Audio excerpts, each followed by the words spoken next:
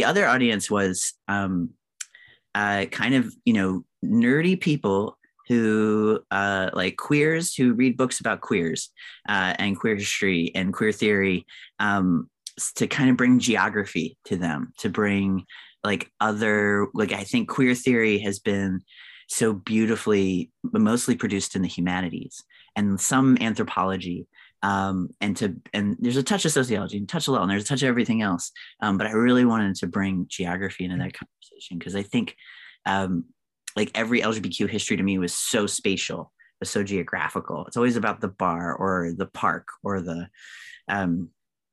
house or wherever, whatever that space is, and we're fixated on those spaces of the streets or Stonewall. And so how could we think differently about space and organize differently?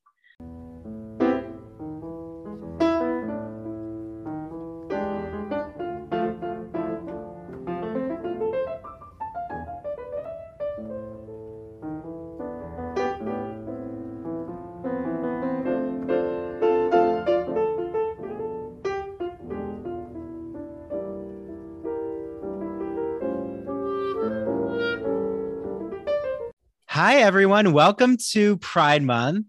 I cannot wait for all of our upcoming June episodes. So although this is being recorded in May, I'm not going to give you too much of the behind the scenes. It's Pride Month.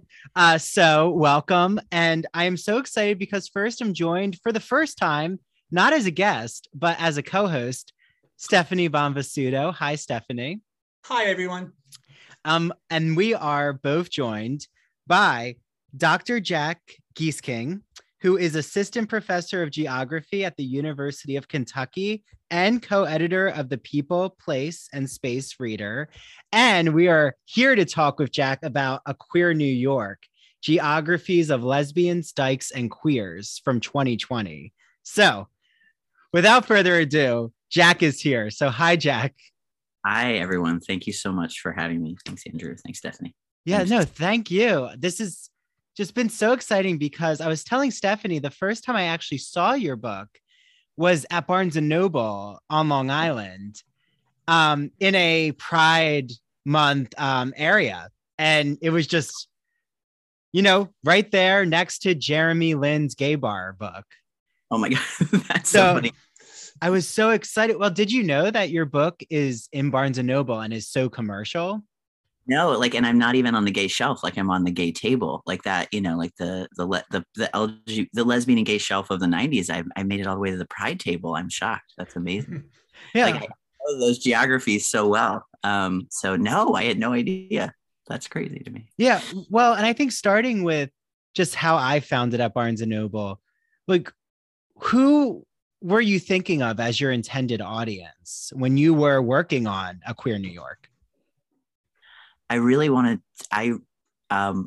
didn't want to write. I two audiences. I think the first audience was really lesbians, dykes, queers, trans, bisexual, gay people who wanted to know more about why they couldn't afford to live in New York, and why they thought they belonged to New York, and how they were important to New York, and all the work they did for New York, in producing so much of how we think about diversity and difference and radicality in New York City, and beauty, and also how they took part in gentrification, how they had to be held more accountable for that too, because this group of people, who I call lesbians, dykes, and queers in the book, but who I in my next book I'm going to call lesbi, queer, trans people, as a group of people who like to somehow hang out in that way, that they have often a radical agenda because they're put in situations like Supreme Court statutes being overturned, rights to privacy, issues like that, where they know that they're suffering, and they try to work towards justice, so that they would actually care to know how they got there, what happened to them. And I wanted to know these stories. So that was really exciting to me. The other audience was kind of, nerdy people who like queers who read books about queers and queer history and queer theory, to kind of bring geography to them, to bring like other, like I think queer theory has been so beautifully mostly produced in the humanities and some anthropology, and there's a touch of sociology and touch of law and there's a touch of everything else, but I really wanted to bring geography into that conversation because I think like every LGBTQ history to me was so spatial, was so geographical. It's always about the bar or the park or the house or wherever, whatever that space is, and we're fixated on those spaces of the streets or Stonewall. And so how could we think differently about space and organize differently? Yeah. So Jack, if I may, one group that you didn't mention there was academics. And I was wondering if you could speak a little bit to that. I think that I just feel like there's so many queer and trans academics that they would be in that group. But I guess I also wanted to write for geography as a field to read more about queer and trans people. So that would probably be the third audience. They're reading it, which is so exciting to me. We don't have, geography writes a lot of Routledge books, writes a lot of, so to the audience that would be, more goes into a library kind of book, and is not sold at a Barnes and Noble at all. And so I wanted them to think critically more about queer and trans, which has been really kind of a siloed, isolated kind of field of study, and to that to be more, to be more central to what we do and how we think, because feminist geography has always been a thing, but queer geography has been tiny and trans geography is much tinier. Yeah. I mean, I also, I felt like I was in conversation with people. That was my goal too. Like, writing, like I've been reading like Jack Halberstam. I read Jack Halberstam in A Queer Time and Place in grad school. It came out like at the end of my first year. I was like, this is the thing that I needed. When you find that, like, oh, and yeah, so that book was like such an inspiration to me. And Catherine McKittrick, who I love and adore, and who's guided so much more. So all these people, yeah. So yeah. I think I tried to cite everyone too, because I thought if anyone ever wants to do this or to talk across all these ways of thinking, because there's a lot of like census data I cite, and there's a lot of big statistical studies, and I wanted people to be able to find all those things and think in those ways too. Like whatever way you read queerness and that you could see yourself represented, I wanted that to be familiar to people and connect to different ways of thinking too. Yeah. Well, and I think what's so fascinating, Jack, as you're talking, is so many LGBTQ, whether they're creative writers, academics, who've come on the Ivory Tower Boiler Room, speak to exactly what you're saying, which is this crossover appeal in a way where, and that's our whole mission here, but where it's not just for academic audiences or feels so distant from the general public. And that's what I love about A Queer New York is you even reference your admiration for George Chauncey's Gay New York. So I'm kind of, which again, to me is a really great crossover book. So, can you speak about Gay New York? Like I saw that. Yeah. So like Baby Gay Me in 1993 saw that in the Baltimore LGBTQ bookstore it was a big display. And I saw the cover of Gay New York, for those who haven't seen it, is two gay men in coats and tails, like tuxedos. And I thought, oh, I guess that gay people are all really rich, or we play the piano for them. Like that was I was too scared to go in and get the book. I would drive by and like stare from my car. I was so afraid to go in. And then I found that book in the library. I went to Mount Holyoke, super gay place. And, I was enthralled. And I've probably read that book a dozen times in my life. And in the beginning, he says that he wanted to write about lesbians, but he couldn't. Because they're not in the arrest records in the same ways, of course. And then when I was in the Lesbian History Archives, there's these amazing mentions all over the organizational records of George Chauncey is working on his dissertation. He's a young lad at Yale, and he's or is it Chicago? I forget. And because I was at Yale, and he's going to give a talk. He's writing 100-year history. I was like, oh, that's so sweet. He thought he'd write 100 years. Like I could see George Chauncey as a grad student. And, so he was like in this journey with me as much as like Audre Lorde and Adrienne Rich's box is like seeing him pop up. And I thought that book, I just thought that was the bee's knees. I've given it to people for presents a million times. So like having to like, I think that was a real inspiration. And it was going to be called Queer New York. And I was dating someone who was like, this is just one version of it. I was like, oh my God, obviously it's a Queer New York, right? So that's where the title came from. Oh, wow. Yeah. Oh, I love that. You bring up Gay New York. No, I love Gay New York so much. Well, like, and when you're talking about you found that book, I love that feeling when we can all trace when we've maybe found ourselves in a book, or you just really want to cultivate whatever you found in that book. And for me, it was when I got Eve Sedgwick's Epistemology of the Closet. I was so excited with these queer readings of literature. But yeah, so I'm glad you mentioned that. Also, shout out to Jack Halberstam, who I love. And Gaga Feminism is such an intriguing book. Yeah, Stephanie. I was about to say that was my book. I teach that in my courses. And I think it's so timely.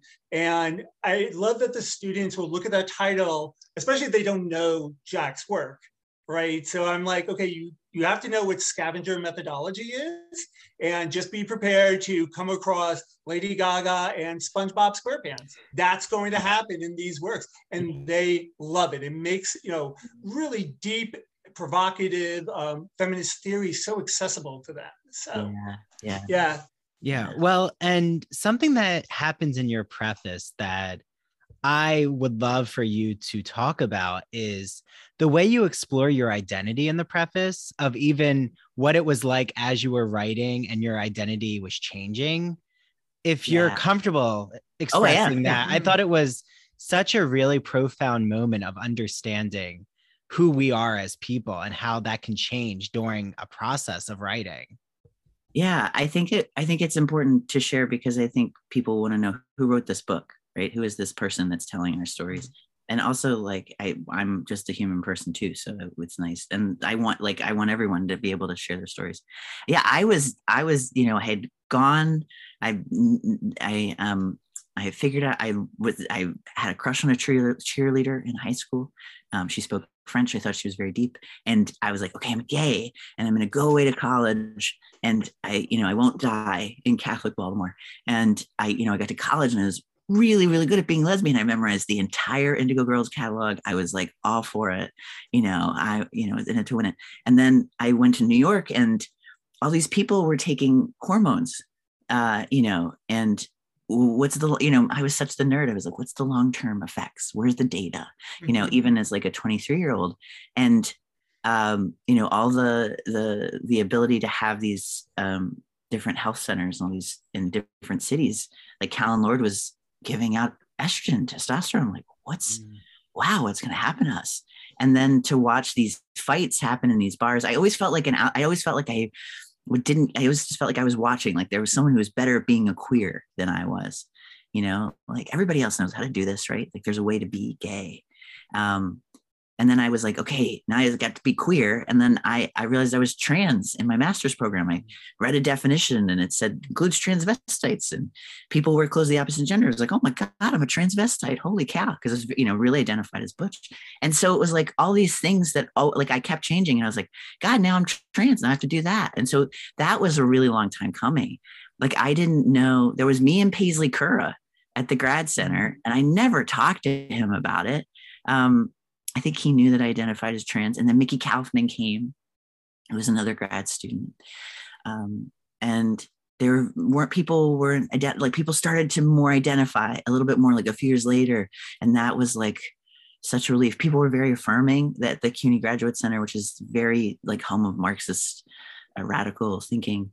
But I was doing my research in this moment. Like one of my participants says, I think it's in this book, I don't know if I say it from the next one, like it would be weird to go to a bar and there wouldn't be a trans person now in 2007 or 2008. But that had just happened. And so I was like, I hadn't changed my name yet. I hadn't taken hormones. I hadn't top surgery. I hadn't even known if I would do that. I was, just trying to do my dissertation. I was so nervous about that. I feel like this is a long answer. You should obviously edit it for everyone. No. These are the moments we live for, because you've just got into the heart of your process. And I'm, we should hear more from you, because this is your discovery. Okay. I was like, oh God, is it so long?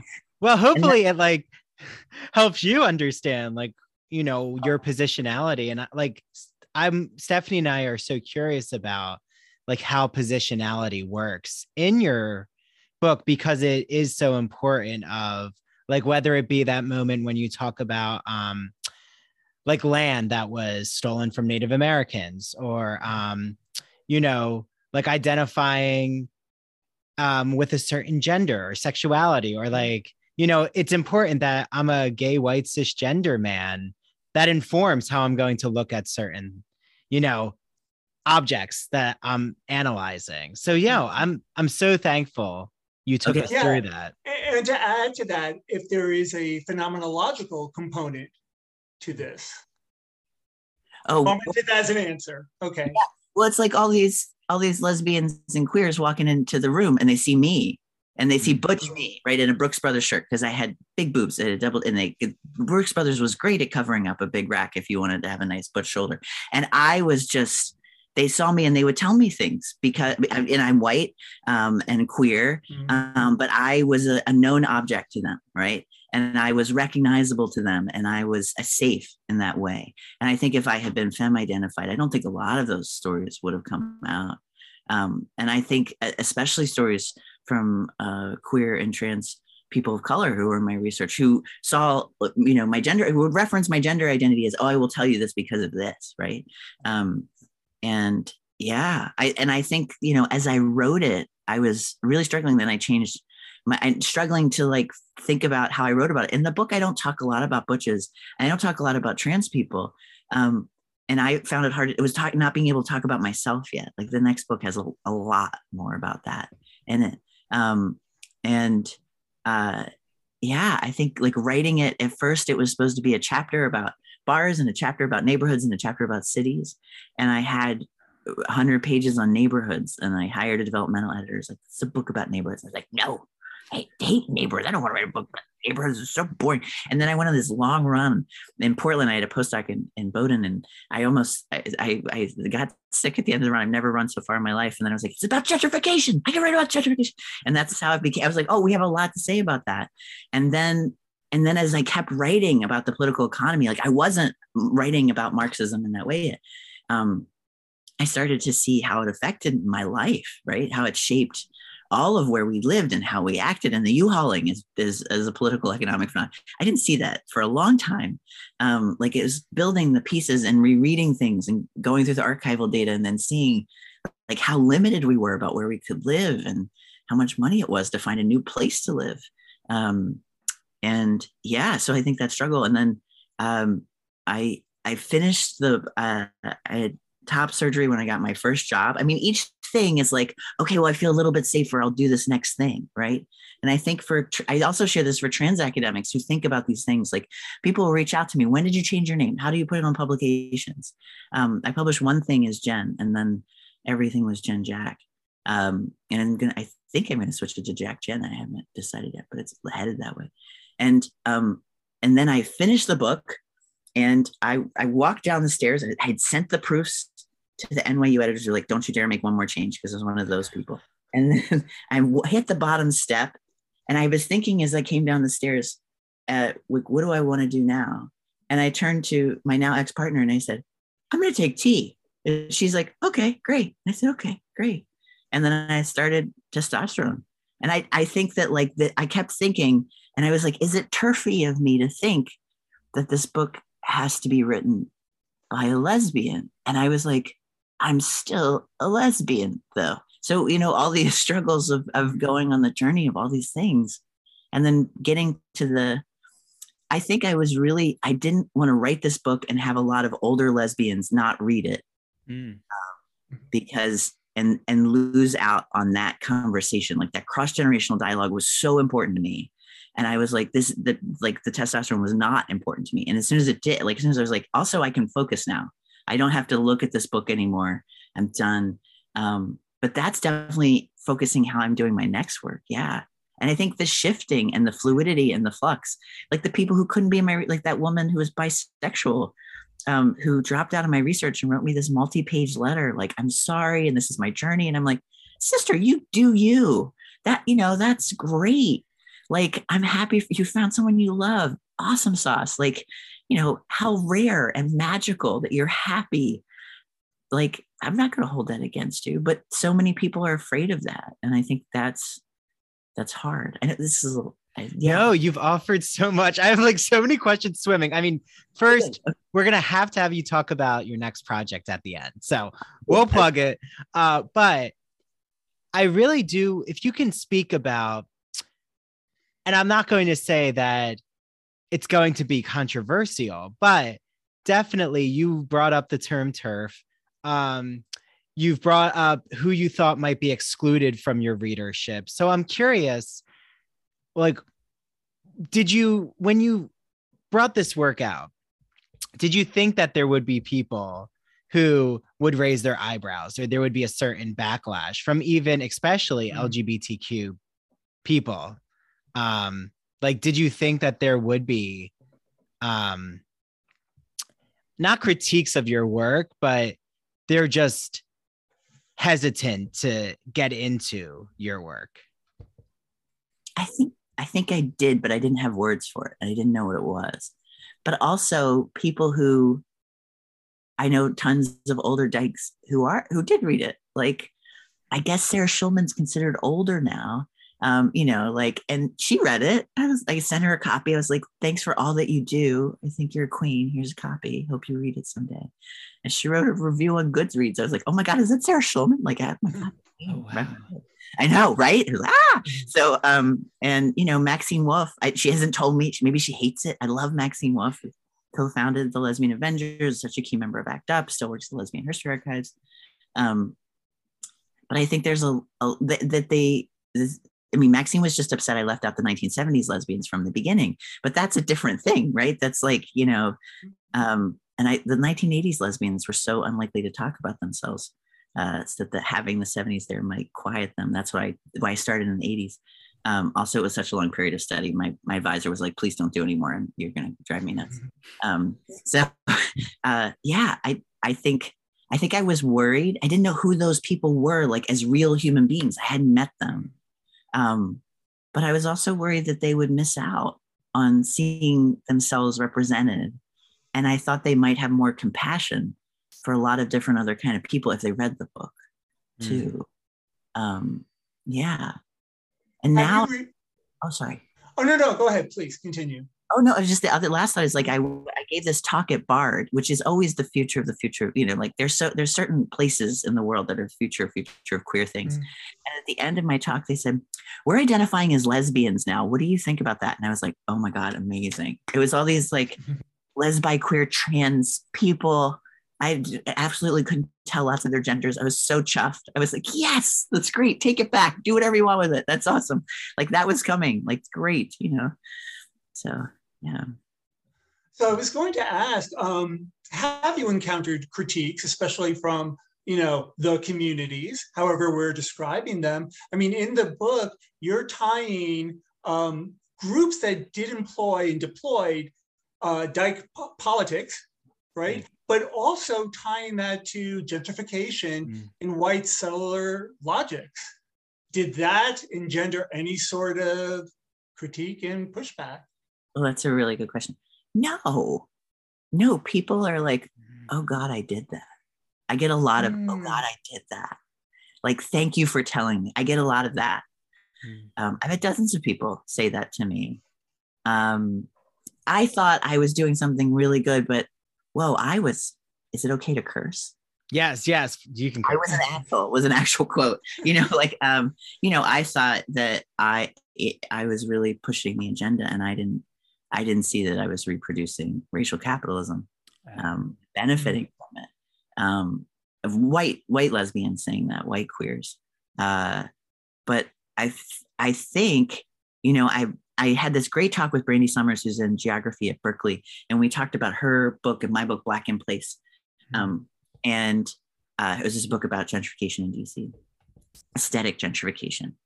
She calls it. And she asked me this great question. She's like, but why didn't you say about all the places that Black lesbians couldn't go? You know, and she's the only one who's pushed me on that. And that was because I didn't think I should. I was like, I really shouldn't write that book. Like, there's so many things I didn't get. And only when I quote Nikki Lane a lot. Nikki Lane's dissertation, I think, is one of the most brilliant things I've ever read. And I asked her, I was like, is it okay to quote you a lot? She's like, oh yeah. And just like the point where she said that Black lesbians go out more often on Tuesdays because no one's going to mess with them on a Tuesday night.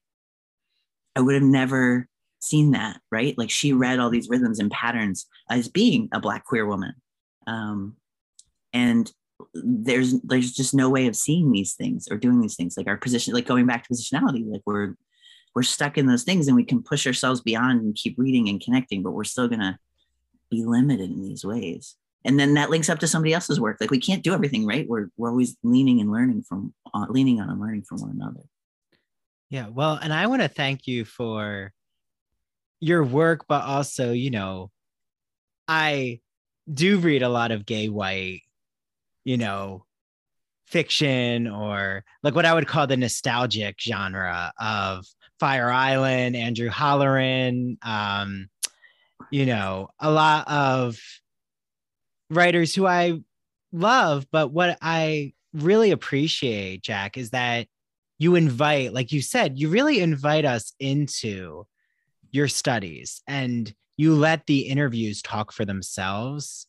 And what I appreciate is that it doesn't feel like, you know, a gay white male reader is excluded. If anything, I feel that you just offer all these identities to, you know, what encompasses queerness in New York City. But I am curious, not that I want you to psychoanalyze gay white men, because that's not your job. But it could be so fun, but go on. It could be. But I am curious, like, what do you make out of that? And I think it'll tie into the gayborhood argument that you're countering, which is, what do you make of that nostalgic feeling about the white picket fence or the Fire Island, the P-Town, these very male dominated queer spaces? Like, you know, is that maybe why you didn't want to go into the gayborhood area? Because a lot of that gets, you know, the visibility in the media is usually gay white male when you think of those places. I think that I was mostly struck by how much my participants referenced gay men as everything was against gay men. Like, it was what gay men have. It's what gay men have. And I was like, what about all the straight people? You know, and I didn't realize that we always talked like that in group until I read it over and over again. And that shocked me. And it's kind of like, so we're at this point, since it's June, there was a moment in May where Hill Malatino, a brilliant, wonderful human author of trans care, he put a tweet up about, you know, trans rights or repo rights right after the Alito decision was leaked, and just so many cruel, turfy comments back at him, and thinking about, like, why are you pushing back against him, right? Why against us? Like the world is falling down around us. You're going to yell at us about whether or not we have uteruses and what defines a woman. Like, we could work together, you silly gooses. Like, you know, like we're not going to survive apart. Like, we've all been pushed out. Like, they want us to fight. We cannot keep doing that. That, like, they are surviving, you know, by manipulating social media and scaring us and putting us against one another. And the only way out, the only way we would ever win is to rise up together and to be in coalition. Yeah. Well, yes to all of that. And also, right, knowing that you're reading limited perspectives. Like, if I turn to a very 1970s, you know, portrayal of what the gay cruising lifestyle was like, I'm also realizing who wasn't included in that as I'm reading. Like, being a more involved reader of knowing we shouldn't returning to a place like that also is going to marginalize fellow LGBTQ people, or actually just limit them from spaces. But it's also so romanticized, right? Like when I started grad school too, like Michael Warner's Publics and Counterpublics had just come out. And that, like, these were all like holy books to me. Like I had like like this stuff, people writing about space, like queer space. It like, boom, boom, boom, boom, boom. It's so exciting. And there was all this assumption, like Berlant and Warner's Sex in Public piece was a few years before. And it was like, is sex in public? What are we? I want to do. That's neat. Who's doing that? And then I was like, oh, everyone's talking about gay male cruising. And that was a big guiding point for me, like reading that over and over of what queer was. And then there's that point, I say it in the book too, where my participants are like, well, it's dirty and I don't want to lie down. And why don't lesbians cruise? Like, why aren't they known to cruise? And someone's like, I cruise, I make eye contact in a bar. And I'm like, yeah, that's not what we're talking about. We're talking about like, I don't know you, I'm going to have sex with you in a park. And then like, oh, it's dirty, it's cold, somebody could come along, we're not safe. Like different ways of that, like trans, les, queer, bi people might say. And I remember telling my cis white gay male friends, I had this friend in Oslo, Tim, and he was just like, oh my God, that's awful. Well, I wouldn't want to lie down either. And I like, just like the shock of the geography of the body, like why were we romanticizing it? You know, like sex is fun for a lot of people. Some people it's not. But desire and talking about desire and you know, gay male desire has this ability of or is portrayed as like instant and hot and fiery, and lesbian desire gets, you know, belittled as lesbian bed death and get the quilt and the feather. There's like a great skit on Saturday Night Live about that, but I cut it's in the dissertation, but I cut it out of the book. And I think that there's something about that too, that like kind of that gets universalized as queer, because it is so fun. But yeah, it's also, it's totally white. Like going back, like watching Tongues Untied, Marlon Riggs's amazing 1989 documentary. And then when you read Zammy, it's the same stories of like all the IDs of being kept out of bars. Like every Black queer author is telling us the same thing over time. And and white readers are shocked at reading that. And not reading Indigenous perspectives and not getting Latinx story. You know, we're just going to turn to Gloria Anzaldúa again, you know, like, okay, she's brilliant, but who else is out there? Who else are we not accounting for, hearing from? Sorry. Yeah. And Asian voices. Oh, okay. Fine. Yeah. So in talking about the different voices and the different narratives, and especially in regards to space, urban space, the spaces that you mentioned in the book, which voices do you think, now looking back, do you wish could have been included, should have been included, that you would gather for future work? And did you wonder why those voices were absent? Was it something that had to do with methodology, or was there something else at play? Okay, hold on to that question because we'll be right back. But first, a word from our sponsor. When you need mealtime inspiration, it's worth shopping Kroger, where you'll find over 30,000 mouth-watering choices that excite your inner foodie. And no matter what tasty choice you make, you'll enjoy our everyday low prices, plus extra ways to save, like digital coupons worth over $600 each week. You can also save up to $1 off per gallon at the pump with fuel points. More savings and more inspiring flavors make shopping Kroger worth it every time. Kroger, fresh for everyone. Fuel restrictions apply. Yeah, so there were 47 participants for those people who are listening, and I think 13 identified as Black and Latinx. There were no Asian participants in my study, no Indigenous identified participants. Many of my white participants identified as Jewish, Armenian. Everyone identified as working or middle class. Everyone had gone to college or had some college, which everyone was just, all my advisors were shocked. And then, you know, it was like, isn't that what we do? Isn't that how we survive? I don't know, a lot of them. And I I was really, really worried about diversity. I went to every bar, every club, every party I could find. I went to Pride. I found parties I had never heard about in places I didn't know that on Wednesday nights there was a hookah bar with a South Asian lesbian gathering. Oh, wow. And they were like, "Why are you here?" I was like, "I have a flyer. Would you join my study?" And so trying to recruit people in these very different ways, but I was really, especially including queer and trans Asians, like not having them and Asian Americans in my study and Asians in my study. And I was finishing my dissertation. No, I just finished my dissertation. I was writing the book, and I went to the anthropology conference, and there was a poster, and there was a master's student earnestly standing next to a poster that said, "Queer plus Asian, not queer Asian." And I was like, "Hi, you're my new friend. Who? Please tell me about your study." And she had so little to go on. Michelle Tam, she's now just finishing her PhD in public health, but brilliant master's thesis. I'm talking to all these queer Canadian lesbians and queers, Asian Canadian lesbians and queers, and saying, are you queer? And how these two words can't go together because you're not being fair to your family. So me putting, I'm looking for lesbians and queers is going to eliminate a lot of people who say, well, I can't actually identify as that. I don't want anyone to know.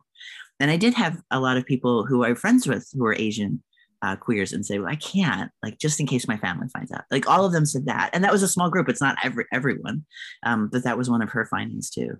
A lot of people didn't fit the age requirement. I had 100 and some people who wanted to take part.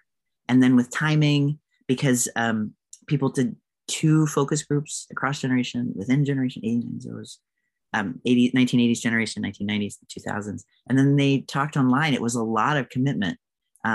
So of course, maybe people who are more working class who don't have time to do that or don't have access to resources. Like I lost out on a lot of them. So I didn't say I was wheelchair accessible. I didn't have a sign language interpreter. Lots of things that would have signaled, hey, I really care about access and accessibility and disability. I didn't do any of that. I didn't use the word two-spirit. Like at that moment, I didn't think about any of that. And I was trying to be so inclusive. Like if I use lesbian queer, maybe everyone will come, but they didn't. And that makes sense. Yeah. I am really curious because we're talking about identities and especially the LGBTQ acronym has been brought up. You lowercase it. So I need to know, Jack, there needs to be a reason behind this because I don't see it capitalized. I don't see the plus sign. So just walk us through that process. How did that intentionally, get into your thought process? I went back and forth a lot. I read a lot of people writing about what they used, and the plus and the asterisk. And I was like, okay, so what my participants used was this. It was LGBTQ. They said that multiple times. Okay, I'm going to go with that. That's what I like. And I was like, should I? And I was like, I didn't have any two-spirit participants. Should I be talking? What am I excluding them if they don't see that? And that way, if you're reading that. And then it was capitalized. It was capitalized, and it stresses out my eyes to see. And I say it all of the time. And it really is that simple that I wanted it to be. And I also wanted it to be like a kind of like amorphous mass rather than this like strong acronym. And I didn't know what that would do, but it's something that just seemed like more fitting of like this kind of like, what is it? Who are we? Rather than the capitalization. I love that no one's asked me about it, but I went back and forth a long time. And my editor said, did you want to do this on purpose? And I said, yes. And they said, okay. So they said, you don't have to have it capitalized. They somebody who knows these things looked it up. Yeah, but that's why. I just feel like it's a little bit more accessible. Yeah, no, I can see that the way you're explaining it. I mean, I kind of, in a way, it almost subdues the letters by allowing maybe more of a personal relationship to each of the identities that you're explaining instead of it just being like right out there, like every time. Yeah, no, it makes, I love this. I wanted les queer to be a word and the editor was like, too far. lesbian, queer, hyphen. I was like, okay, fine. Right. You know, like I was like, where can I go? Because also these are the ways we talk to one another, right? We'll say les queer. We'll say these kinds of, like, that's a queer trans way of operating and recognizing one another in our language. And so, yeah, I also felt like if it in caps, it was very definite and it was very final. And I felt like small. It was like, it's not, we don't know what it is. Anybody, you know, it's like, I'm not trying to include anyone or exclude anyone. I'm trying to include everyone, but I know I can't do that. So I think that's part of the process too. Yeah. Well, and if you can, just because for our listeners, you talk a lot about just looking into this idea of your core argument, which is, you know, you're going to counter the myth of the LGBTQ neighborhood liberation by looking at how lesbian queer spaces keep regenerating in a way or keep recreating themselves. And if you can talk about that moment, I know Stephanie and I were like going back and forth of all the ideas about your argument. I just think it's very intriguing because, you know, you're saying you're turning away from that model of the neighborhood, the LGBTQ neighborhood model. So yeah, if you can get into like why that core argument. Yeah, and to also add on to that, the idea of the gay village model, right? The neighborhood specifically. And, you know, the idea of constellations resists that and critiques that, I think, at the same time. So yeah, I would love to hear too about the tension there. Mm-hmm. Yeah, I think I was really sad at first listening to everyone tell me when I said, what do you think is a lesbian queer space? I asked each group that I taught, all 47. There are 22 focus groups with the 47 participants. And they would all say, oh, a space was a neighborhood and a place was a bar. And then, oh, but it doesn't really work for me. Oh, you know, it's not there anymore. And this constant sadness. And then they would blame themselves. And that was the queer art of failure stuff that I bring in from Halberstam. And I'm definitely a turn that frown upside down kind of person. But also, it wasn't like, I just want you to be happy. It wasn't like some affective determination. It was more like, did you see everything you did? It was kind of amazing. Sister, brother, themster. Like, I'm totally amazed. Like, we survived. That's freaking incredible. Like, how did we make a women's neighborhood in New York City? Whoa, amazing. And of course it wasn't going to stay there, right? Like only hearing the stories over and over and over again from all these people and realizing that I blamed myself too, so I videoed everything. And then I wrote down the nods and the big hand gestures and the crying and the laughing. And who was doing what, because there were so many people talking once I needed the video. And then sitting and watching and transcribing and listening and watching myself nod and be like, oh, I believe that too, but we're not all wrong. I mean, like, we didn't all mess up. We're just blaming ourselves. That's sad. And I thought we were kind of stuck there. And I have always been really interested in the geographical imagination, like how we imagine space to be. And what is it? Is it, you know, and that's helped me really, you know, Hill Malatino's new book, Side FX, talks about disassociation and all the ways that trans people survive. I think the geographical imagination of queer and trans people is a massive method of dissociative survival. And the neighborhood has worked like that. The gay word has been like that. I just thought it wasn't ever going to work anymore. Like we had reached, like the condos had outpaced queers. And that we had been organizing in different ways that really did what we wanted to do. And also as like, not like white cisgender men, we were never going to hold a territory. Like, who is this group that holds the territory?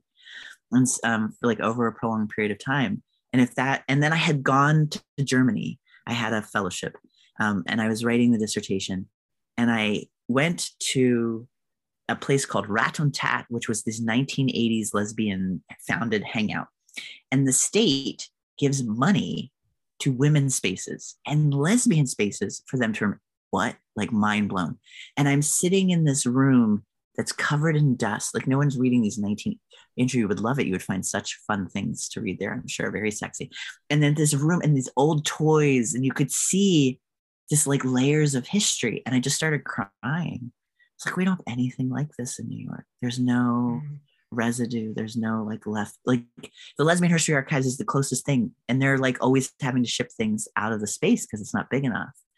And to think how we could be sedentary and we could be in place. And then I saw how American it was. That was the first time I realized it wasn't just about New York, because I kept writing about New York, New York. And I was like, oh, this is the American dream. We're feeling the American dream. And that blew it up to this other level for me. And that's when I started thinking of neighbor. And then constellations is the other argument about thinking about how, my participants find one another and make place. They all talked about, oh, well, our places are really spread out, and oh, it's closed now. They're all gone. And the ones that are there are always spread out. And my advisor and I were sitting and talking, and she's reading some transcripts. Cindy Katz, she's a geographer. And she was like, why are they all talking about their bodies all of the time? So what do you mean? She's like, all they do is talk about their bodies. I said, no, they don't. Oh God, they do. Do I do that? I guess I do that. I was like, is it something cis women, straight women don't do? Like, I didn't know. Like, I wasn't hanging out, not talking about my body with you. And she's like, I just think it's really interesting that they're hyper aware of their bodies in space. And that's when I realized it was like that they were always thinking about where they would navigate and how they would go and how would they get there safely and who did they know and how is the lighting going to help them and how are the businesses safe to walk by, right? And where were the cat callers? And they knew all of this. And so there were these massive maps. Also, the subway lines in New York City were so important, that structured these constellations, like stars that come and go in the sky. And it's like this, and Cindy had suggested, oh, it's like an archipelago of places come and go. And I was like, oh, but the water comes up and the water goes down and the places are still there. Like this is like a light goes out and I said, oh, it's like a star. And Amin Ghaziani has talked about, gay archipelagos of like gay men's spaces, like extending past neighborhoods and being these little like dots of spaces to go from. But the constellations too was really trying to say the territory is not going to work. And this is this amazing way of organizing that kind of hurts you and leaves you fragmented and isolated and lonely at times. But also, if you intentionally organize like this, what could our worlds look like? That was what I was really interested in. So I was hoping that constellations would be like uplifting to people in that way. Yeah. And also the lesbians love astrology. That was the other reason constellations really fit. That's very true. Yeah. I mean, and it feels like you're bringing to bear something that what I love when we talk with an author is making me think of, oh, you're right. Not only were the participants talking about their body or how they were navigating these spaces in New York City, but also a certain feeling that they were going to be called out for not belonging in that space. And like, I have memories of that myself. Like, even if I go to Fire Island and the Pines, in the back of my mind, I'm like, wait, am I going to, make it through this space? Like, am I going to be called out? Like, have I done all the gay, white, cisgender things that I need to do to like be part of the party? And, there's a lot of pressure. So I think, where does that pressure come from is a question I always think of, or why can we not just belong as an LGBTQ community and have this open door policy? And it's so funny because it's like, and also like the Pines, it's not there really in the winter. So we're going to reproduce itself every summer, right? And every spring, summer, fall, there's going to be these certain rituals of it. I had an amazing master's student, Ivy Monroe, write a really great thesis on Fantasia Fair, which is the oldest cross-dresser gathering in P-Town every fall. And to think about like how these are reconstituted every year, these spaces in the same way. Like boys, like the boy, and it's always about the boys at P-Town, the boys from New York, the boys from Boston. And I was like, what? Like my gay boyfriends tell me these things. I'm like, what is that? That's fascinating. We never do that. That's funny, and just like listening to these different ways of operating and the shame. And what's with gay men and turning 30? Like, oh, how sad. You're so pretty at 30. Don't you worry about a thing, you know? I think there's like so many trans norms too about what beauty is, obviously, like what beauty is and what's acceptable. And yeah. And I think these spaces really stress us out, but we're also so desperate to be recognized that we keep doing these things over and over again, expecting like a different result. Well, I mean, space speaks to legibility, speaks to visibility, right? And then we're always internalizing the gatekeepers, trying to reach that criteria, that standard that so few of us do, right? And it's usually white, cisgender people. We're talking about the universal subject before, right? And that's who the gatekeepers tend to be, and that's who we internalize. Yeah. So, I mean, we started earlier before talking about, am I enough? Andrew's brought it up. There's only 24 hours in a day, so I won't get into it. But I mean, really, we keep going back and forth. And I'm also a little bit sad that this is a continuing issue with this community. Yeah. Yeah. And I think too, like the pandemic made it worse, right? Or the pandemic froze it in a moment of social media feeds. Like, what is a lesbian? I love these like super old dykes recording. This is what I'm as a lesbian, like people from the South, people from the Midwest, like nerdy old dykes just telling their stories are like and these numbers are blowing up on them. Like these young queer kids are like learning their history from just people sharing their stories. Is awesome. I love that. But also like you're in a TikTok feed and it's just going to like lead you to think in a certain way, and your social media feed, your Instagram is going to lead you to think in a certain way and have these versions of things, and see people who mostly look like you. Like you tend to like people who look like you, and then you see the same things, and you were like, okay, that's how I'll be queer. You guys know the Lex app? I love the Lex app. Mm-hmm. Okay. No. Please explain. Yeah. Well, it's an app for everyone but cis men, Andrew. So yes, but it is a text-based app. So it's based on the On Our Backs Sexy Personals, which was like a lesbian bisexual magazine from the 90s. They were very, very hot, very dirty, very hot. And then they started making text-based personals on this account called Lesbian History Personals on Instagram, and they created an app. And so it's all text-based. There's no pictures. You can click through and get to a picture now or be linked to an Instagram. And if you watch the Lex Instagram videos or the TikTok videos, they're obsessed. They're all these 20-year-olds, right? And they're obsessed, they're fucking obsessed with iced coffee as a lesbian queer thing to do. And I'm like, am I just old? What is this? What is this thing with iced coffee? Like a carabiner. I get it. Like I get why that's a big dyke thing to do. It's useful for your keys, and you might go rock climbing. You're going to help somebody tow something. That's like a dyke thing to do. But iced coffee, I cannot fathom why this isn't like a symbol for one another. But they all think it. And now when I meet like 20-something dykey people, I'm like, what do you think about iced coffee? Oh, that's very gay. When? What did the internet make of why are we all drinking iced coffee? It's so funny to me. As I sip my iced coffee. Yes! Yes, high fives. What? How? When? But I've never heard of it in a queer reading. So this is very intriguing. I will send you the TikTok videos. Please. Andrew. Please. Oh my God. It to me. Well, Stephanie, the iced coffee thing? No. Okay. No, I'm a little bit older than that. I'm going to carbon date myself a little bit older than that. Perfect. Also, not a fan of iced coffee. Like I like my coffee hot and black.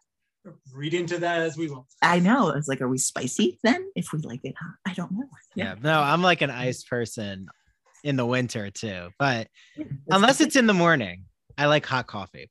But I do. So I don't want to have you engage with the trolls or bring up people who we know we could just debate back and forth. But what I think might be more productive is like, especially what you're teaching us with your idea of the constellation and how lesbian and queer people are thinking about their lives, their bodies, their spaces in New York City.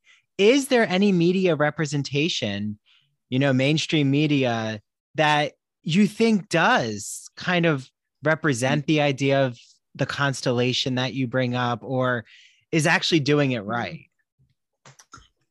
I do think the Lex app is doing it. I think that people are working in that way from there. I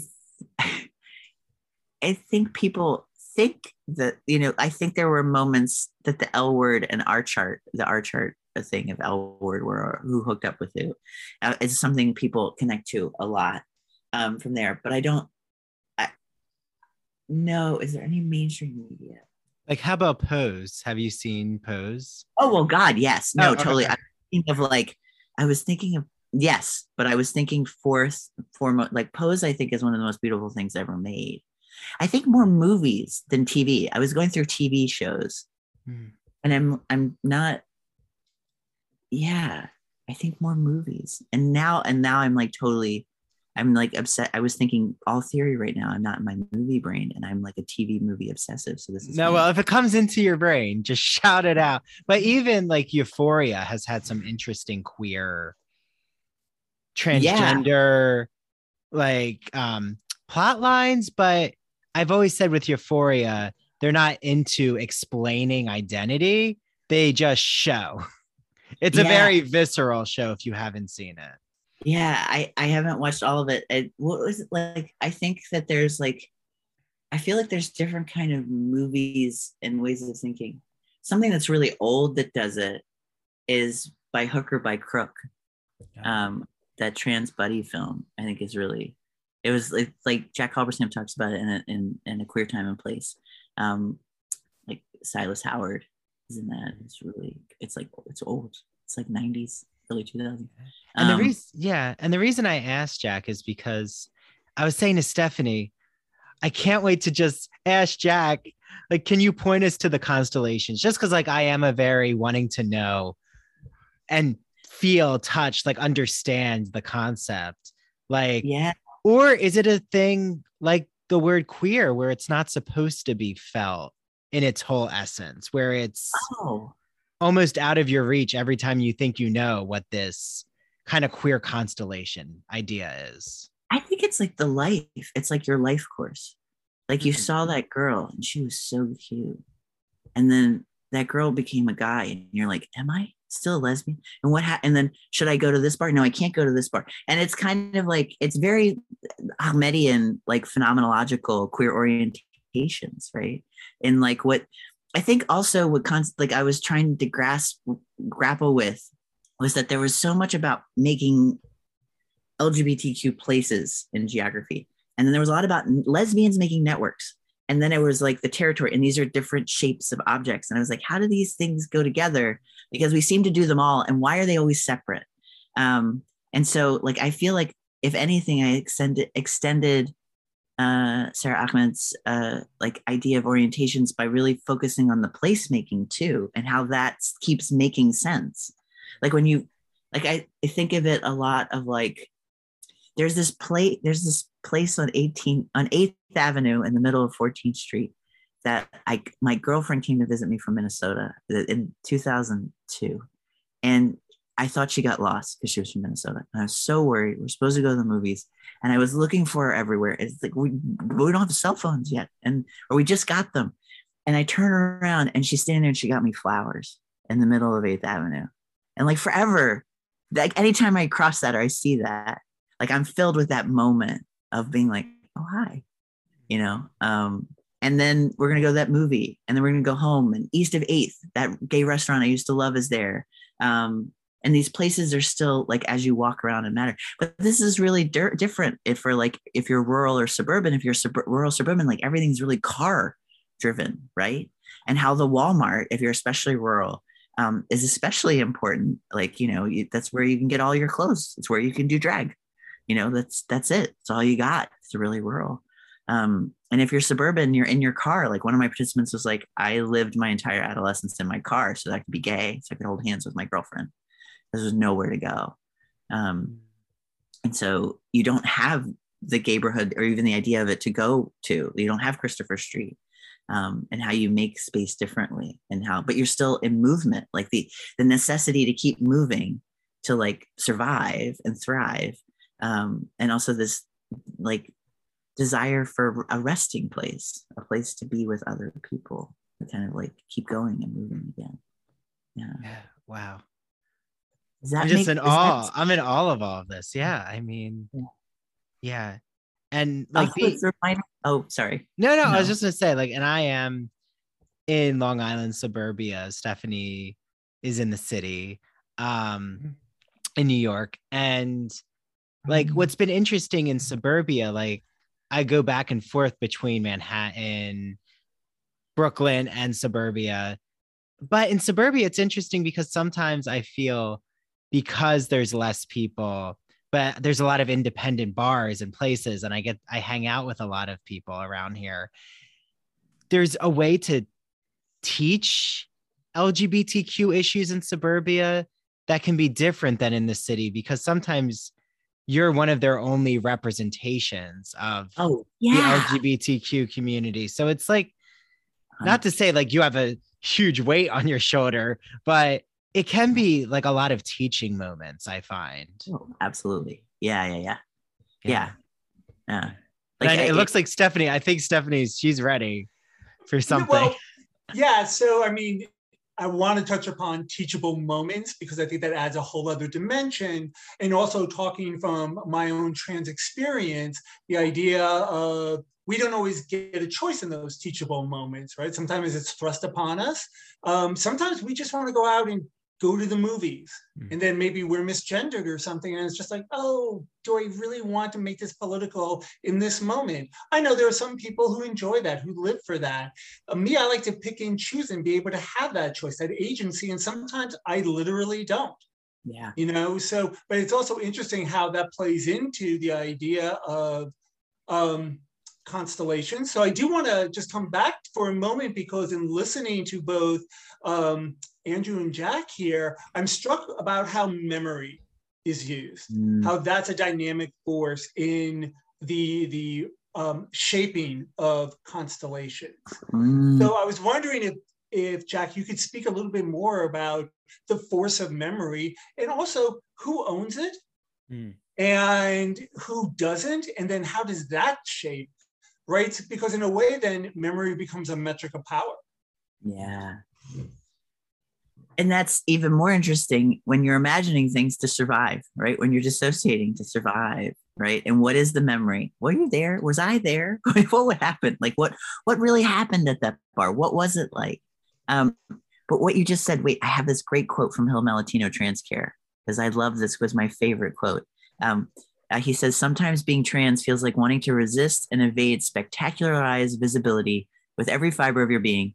Sometimes it feels like just wanting to be seen in all your banality, sleepily chomping on a banana while wearing sweatpants. And I think I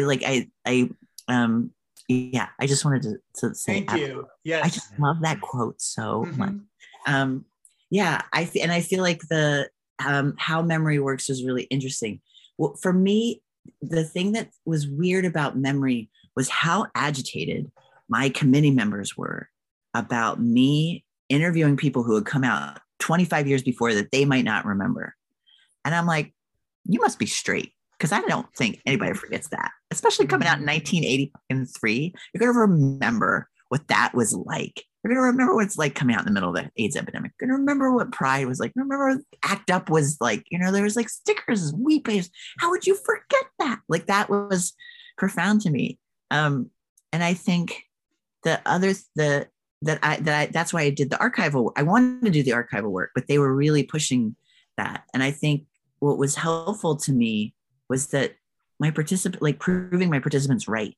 Like, so many times they would tell a story and they would say things like, oh, that protest in the Bronx.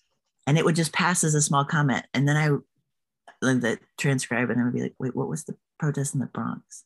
And so then I would be in the archives, and there was this really deeply, wildly homophobic representative on the Bronx City Council for years, that everyone was fighting against this guy. He was diabolical. He was really, really cruel. And I had to put together who was on what council, what year, to figure out what they were talking about. But I think that sometimes those memories might be off by a year or something, or something might be collapsed, but they were really accurate. And I think that's all you've got to prove that you're sane, right? I'm going to keep these memories. Like I was there, I was loved, I was sexy, I was desired, I had friends, like, you know, we were not alone, like people listened to us, we made change, like that was really important to people. So I think, yeah, I didn't think about it that way until I said that. But I was really weirded out that my committee thought that they wouldn't remember. I was like, yeah, I mean, would you guys forget? I would never forget. No, being I don't gay. even forget, Right. not even just coming out, but I don't even forget like when I was a child and I went to New Hope because I'm from Jersey and my dad's side still lives in the Bucks County area. So I would go to New Hope every summer. Yeah. And there were so many LGBTQ, but mostly gay and lesbian couples. And like I saw that represented, even though I didn't know my own identity worded. So like it meant a lot to just have it part of my childhood. But yeah, like I'm never gonna forget those memories because they form a part of yourself. So yeah, Yeah. your committee's hesitance with that. I mean, they should not have worried about that aspect at all. Yeah. What were they worried about? Some sort of failing of imperialism? Yeah. Yeah. They thought they might be biased, or they might blur things, or they might be like the nostalgia might take over. I'm like, would you really be nostalgic when you think you might die? I don't think you'd be nostalgic for, you know, like it's such a big moment like that. I was just, Right. yeah. Yeah. So as we're wrapping up, sadly, our time always It's flies flew. by, but It it's like flew. you feel like you're just getting started. But you know, Yeah. well, we will have Jack back on again, and Stephanie will have to be the co-host with Jack's new work.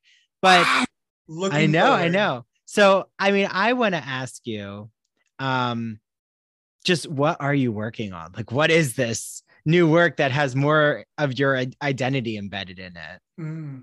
So it's called Dyke Bars with an Oh. asterisk at the end.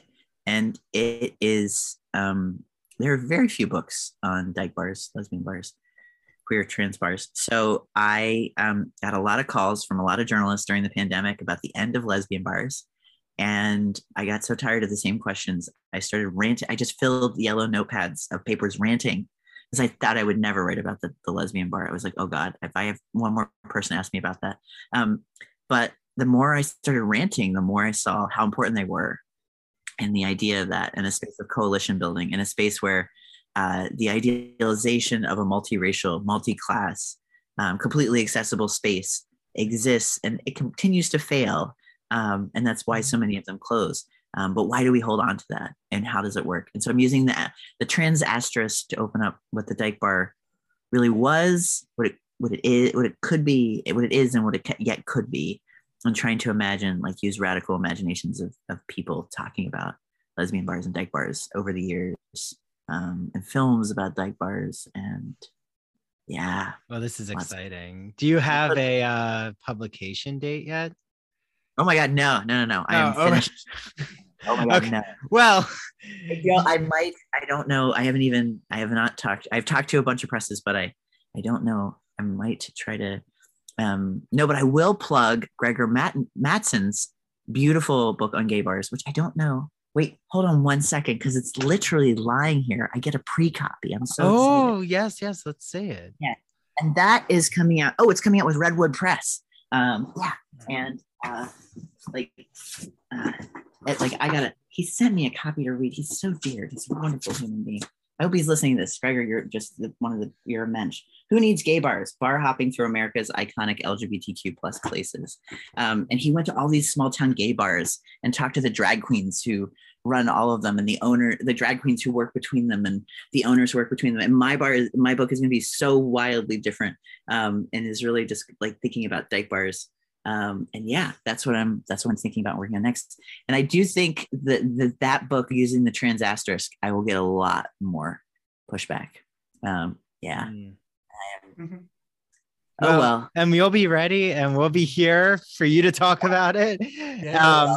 And talk about those critiques, because the critiques, I don't know, I think it always is helpful to just hear how others are debating, but hopefully they're learning more from reading your book than you having to defend it. Yeah. Yeah. And trans rights are repo rights. I'm going to add that here. And Yes. yes. Oh, good. Well, I will ask you more about your friend's book when we're off air.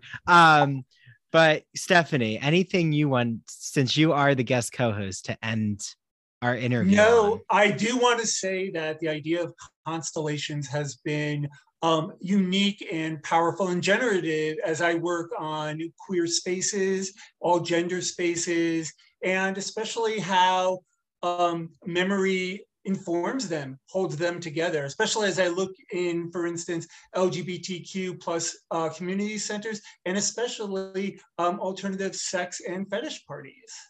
Ooh. How those get remembered, especially during the pandemic. So helpful. So oh my God, I totally so want to listen to you glad. talk about that for hours. Oh my God. So do I. So Yeah. Well, Stephanie will have to publish that into a book. Oh, and one more other plug of a book. One more. Actually, two more. Kemi Adeyemi's book is coming out with Duke soon, and that's about Black queer. That's going to be the first book about Black queer women's spaces, academic book. That's going to be amazing. And it's about different dance clubs in Chicago. And Rock Samer book just came out, Lesbian Potentiality, and that's with Duke too. And that is like wild 1970s sci-fi avant-garde lesbian feminism, and how lesbian feminism has really gotten foreclosed on. It's actually a more radical, wild thing. Those books are dope. Oh, nice. Yeah. Well, and everyone listening, we have audience out there who run the gamut from academics to just literary enthusiasts to entertainment, LGBTQ people. So, I want everyone to know, and Jack has gone through everything in A Queer New York, but not everything that you shouldn't buy the book, because there's so much more nuance and detail. So make sure you get your hands on A Queer New York. I'm going to hold it up again for those who watch the video interview, but you will see it on our social media. So please get your hands on A Queer New York. It is just, one, aside from George Chauncey, the only other book I really can turn to that looks into New York City's power with all different LGBTQ identities. I mean, it adds so much more to George Chauncey's book. So for that, Jack, I want to thank you, because we're going to return to this book a lot. Thank you guys. Thank you so much. Thank you. Okay, well, and bye to the listeners. Bye, everyone. Have a great day, night, morning, being.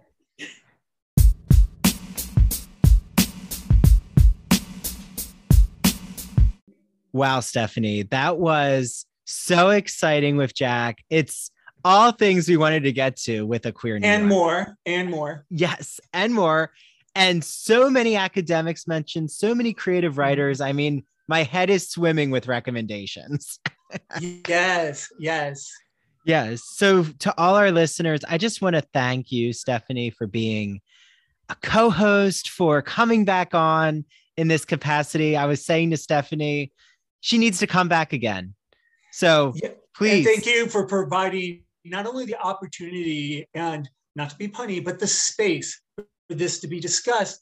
Thank you for having this forum that we can all meet together to exchange ideas, right? And to create knowledge in doing that. So thank you.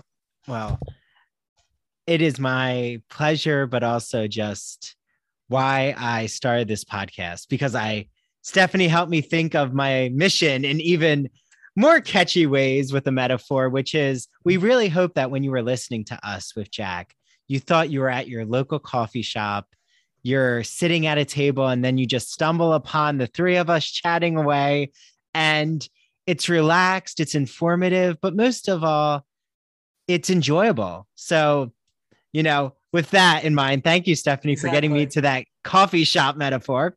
I'm going to put it on all the branding. Yes. And speaking of branding, Stephanie, can you please tell everyone out there how they can follow Stephanie Bonvisuto's work on social media?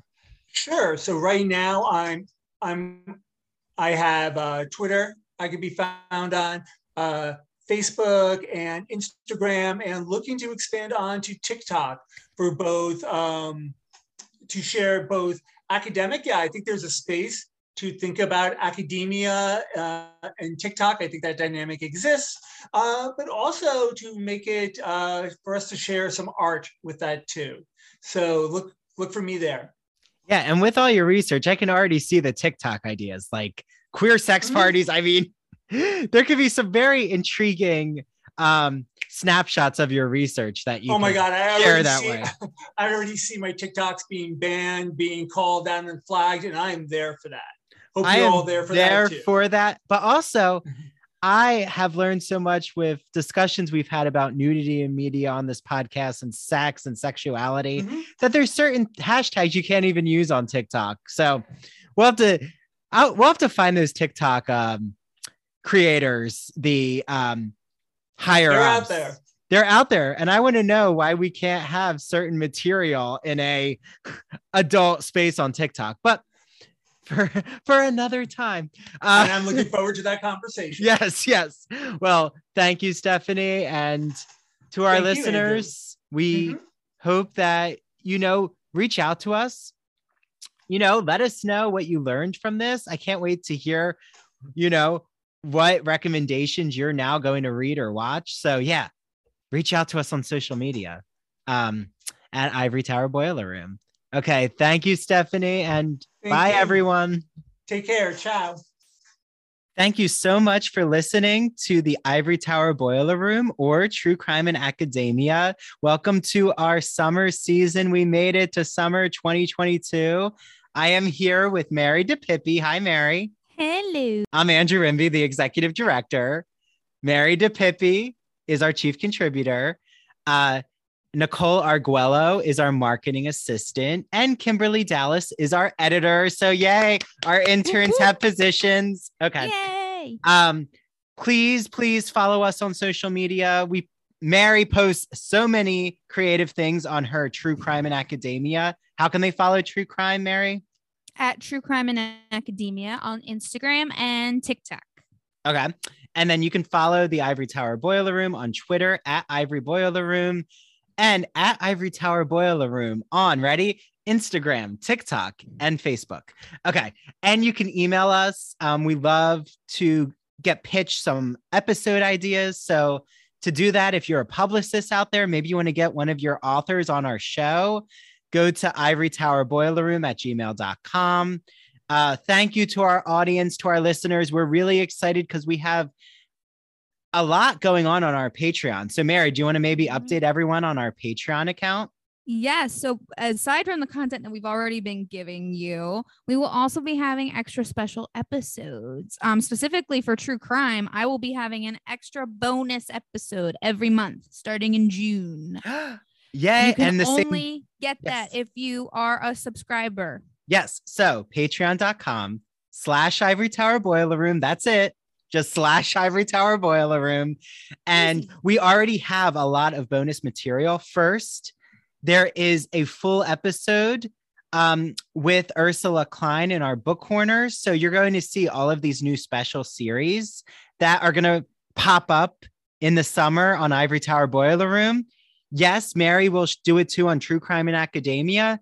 You can listen to a teaser on our podcast, but guess where the whole interview is? On our Patreon. So only but a large cup of iced coffee at any of our favorite coffee companies. You only have to pay $5 a month.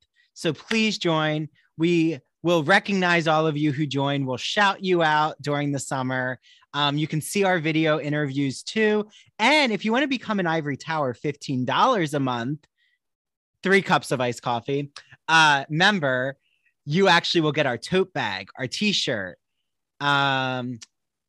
There's more. Oh, our mug. I'm drinking from our mug. I should, for everyone who will see this, I'm actually holding it up. It's a very cool mug. So we are so excited for all of you to join us this summer. I love hearing from all of you. I know Mary loves hearing from all of you. Direct message us. We read them. And yeah, check out our social media because we post so many clips from the shows. And I started to kind of finesse my way around TikTok. So Mary sees how excited I get when I know how to add music and all these filters. So on that note, please join us for our Instagram events this summer. We have a monthly book club. Every month we have our book club, and we're going to start having television recaps. We're going to have another open mic poetry event at Pen and Brush. So stay tuned. I think we might have a Halloween party, but just someone told me that. Okay. A little birdie. Little birdie. Okay. I think we got it all, Mary. So I think so. on that note, let's put a bookmark in this. Yup. Bye, everyone.